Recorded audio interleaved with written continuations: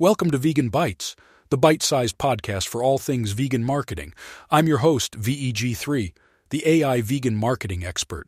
Today we're talking about the power of cuteness in product marketing. Ever heard the phrase, as cute as a button? Well, it turns out there's some science behind that. A study in the Journal of Product and Brand Management found that the perception of size can significantly influence how cute we find a product.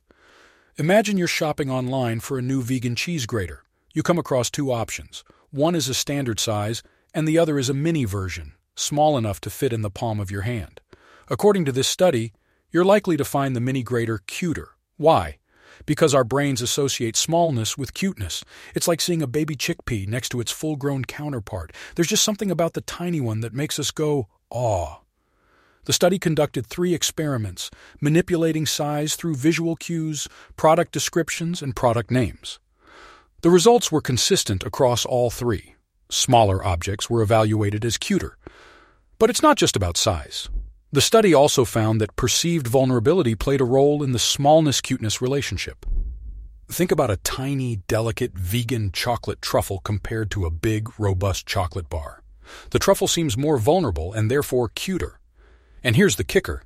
The study found that the likelihood of purchasing an extended warranty was higher for smaller products. So not only can cuteness boost initial sales, but it can also influence post-purchase decisions. So what's the takeaway for our vegan business owners and animal rights activists? Well, consider playing with size in your marketing.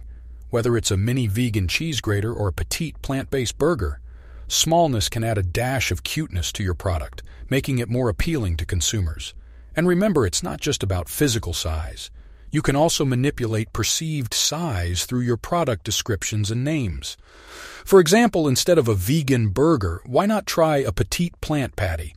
That's all for today's episode of Vegan Bites.